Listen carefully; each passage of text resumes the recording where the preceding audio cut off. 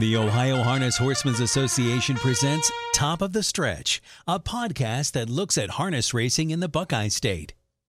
With us today on Top of the Stretch, Wendy Ross. Wendy, welcome to Top of the Stretch. Hi, Roger. Thank you so much for having me. Now, first of all, your title with the USTA. Public Relations and Social Media Coordinator. Now, that means Facebook, Twitter, Instagram, all those things, right? Yes. I run the Harness Racing Fan Zone. Well, it's a team effort at the USTA. Michael Carter runs more of the USTA platforms, but we consult and kind of talk through everything. So, we help each other, and it's a big team effort with Jason Turner and Rich Johnston, and we get to go to all the big races. We don't go as many as the USTA traveling team used to, because so many places do a lot of great social media on their own. So, but you'll definitely always see us at the Hambo, a lot of the big races, Breeders' Crowns, things like that. Little Brown Jug will be there, which of course you and I are already there. So we get to go around and travel, and it takes us to some really cool things, and we get to be there for all the big races. Cover the biggest events there are in harness racing. A lot of coverage on Aaron Merriman this year when he got his third straight 1,000 season. And right away, a week later, he gets a number 12,000. So yeah, it's unbelievable. The ride we had with Aaron in 18 going into 19, for anyone that is not familiar, we actually were with him that whole journey leading up to him getting his second consecutive 1,000-win season. And then we actually did a 3-part series, which was a day in the life where him and I rode together, from him leaving his driveway at Northfield to driving to the Meadows, racing at the Meadows, back to Northfield to racing at Northfield that night. So we did a whole day in the life, and it was really fun. Aaron's one of my really good friends, so it was really special to be a part of that for him. And then, it wasn't like he wasn't going to do it in 2019, and then all of a sudden he did. So we were there at the tail end of it to make sure that we were there to catch that special moment once again. This job with the United States Trotting Association, did it come at the right time of your life? It really did. It was kind of a lot of the things when I put it all together in my mind, it felt like fate, and a little bit of destiny. If you would ask me when I graduated college what I wanted to do, it's exactly the job that I am doing right now. I graduated with PR and communications degree, and I said then if I could do publicity and harness racing, I'd be happy as a clam, and got to land where I am now, and I just always consider myself so lucky that I was able to work with so many great people and really be a part of cool events along the way that have got me to this point exactly where I wanted to be. So it felt great, but I was ready for it when it came along. It's so funny how it did. My friend Jen Bongiorno never races at the Meadows, and her and I are having breakfast. It was April of 2018, and I was looking for a job, this type of job, to get back into harness racing, and she said, apply for this job at the USTA. I didn't even know the job existed till 3 days before the deadline, and if she wasn't there and didn't enter her horse to race and we weren't there, we never would have talked about it. So it's weird how it kind of worked out, and the rest is history from there. Well, let's go back to the very beginning, though. You were actually born into harness racing.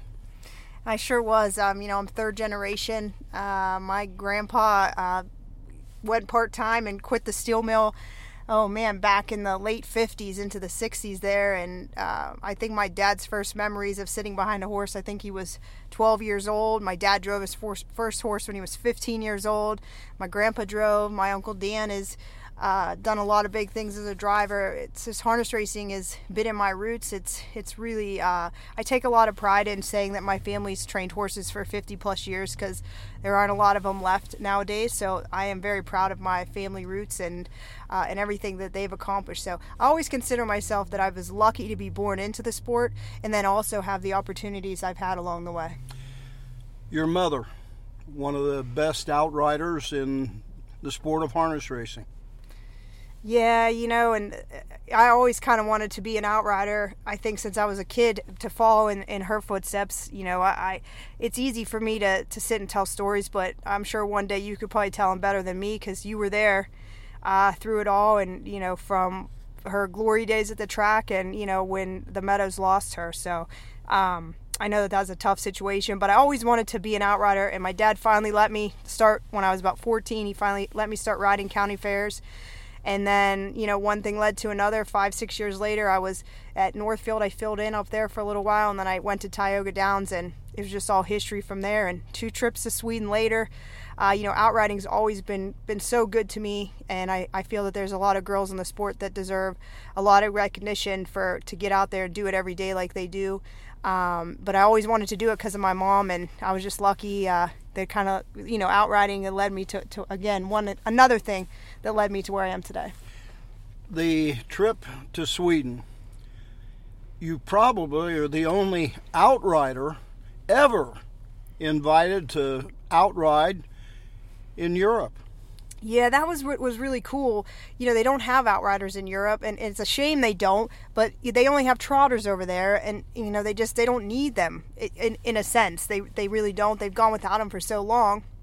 So it was 2016, and the guys from Savoia Raceway came over. They were doing kind of a little partnership thing with the Meadowlands. They were doing that trot to go over there to see what horse would qualify for the Elite Lopette, as they got a plane for that. And of course, our great dear friend Sam McKee, he said, I got a girl just for and they said they were getting a plane, and they wanted to put horses on it, and they said they came and they wanted to bring an outrider over, and that's how Sam said, he's like, I know a girl, just the right girl for the job. So Sam gave me the nod in 2016, so I got to go over there. What an experience it was. And then to be a part of that, and then be invited back again in 2017 was even better. So, because I had made some friends and some connections over there, so it's really cool and something to be a part of. And I think a feather in my cap would be for the USTA if I could one day work internationally with the tracks over there, incorporating some sort of parade or outriding and parade marshal program to get outriders trained over there and for them to have it. I think that would be something I'd really be happy to be a part of. And you really haven't got totally away from outriding, because you filled in here in the Buckeye State a few racetracks as well. Yes, I'm so lucky. One of my best friends, Ashley Holiday, she rides at Dayton, Miami Valley, and soon to be Scioto Downs this summer. So she's going to be riding all 3 tracks in Ohio, and sometimes she calls on me and she needs me to come out there and ride with her. She has 2 of my horses that she keeps at her farm and uses at all the tracks. So, it's nothing for me to come and ride with her, and it's nice for me to be able to get out there, and it's an old hat when I get out there, and it's something I still really do enjoy. One thing that I do when I feel I get the itch to want to call some races, I call Barry Vickroy and say, hey, why don't you take a night off? I'd love to announce the races. I got a feeling Wendy Ross may do the same thing with Ashley Holiday one of these days. Yeah, you'll see me at Miami Valley here in a couple weeks coming up, and I'm sure I'll make a guest appearance at Scioto Downs in the summer probably too, but it's something, like I said, that I still have the opportunity to do. I think television, the publicity end, is where my heart's always been, and like I said, I'm lucky to have been able to do both.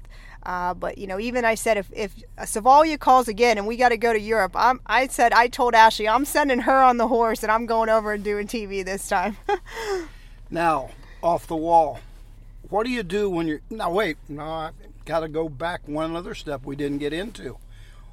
Racehorse ownership. Oh, yes. Well, it's funny because everyone knows that, I've been really lucky. I think I owned my first horse in 2006, and I've just been really lucky to have some nice horses that I didn't pay a ton of money for along the way that have just raced well for me and for the connections that I've had in my life along the way. But right now I own half of a trotter. My boyfriend... Which half?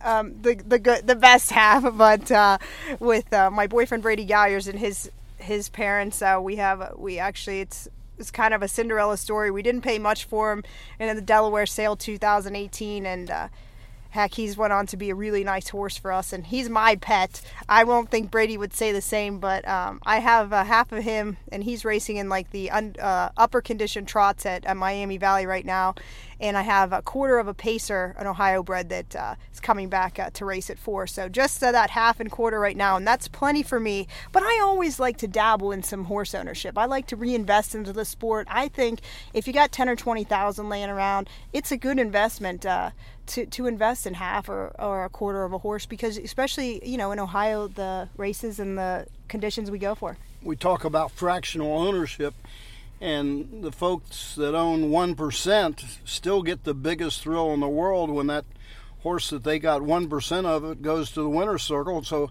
they get the same feeling as if they owned a half of the horse. And that's so true. Michael Carter, Jessica Schroeder is one of our, she started the fractional ownership for the USTA, and she did such a great thing. So others have followed suit, but Michael Carter, my colleague, he has a part of a horse. I think it's 1% of a Payson filly, and he's just been just as excited to watch her race. So that fractional ownership really gets people involved. It's a great thing that was established, and it's super. And I recommend it to anyone listening. If you get a chance, get out there and get part of one. Off the wall, if you had to live on one food the rest of your life, what would it be?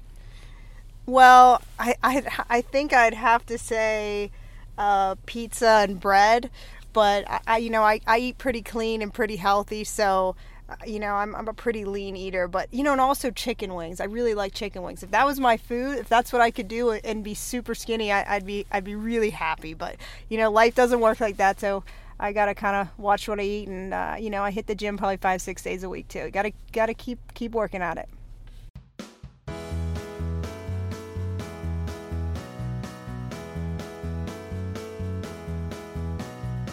Thank you for listening to Top of the Stretch. Top of the Stretch podcasts are a presentation of the Ohio Harness Horsemen's Association.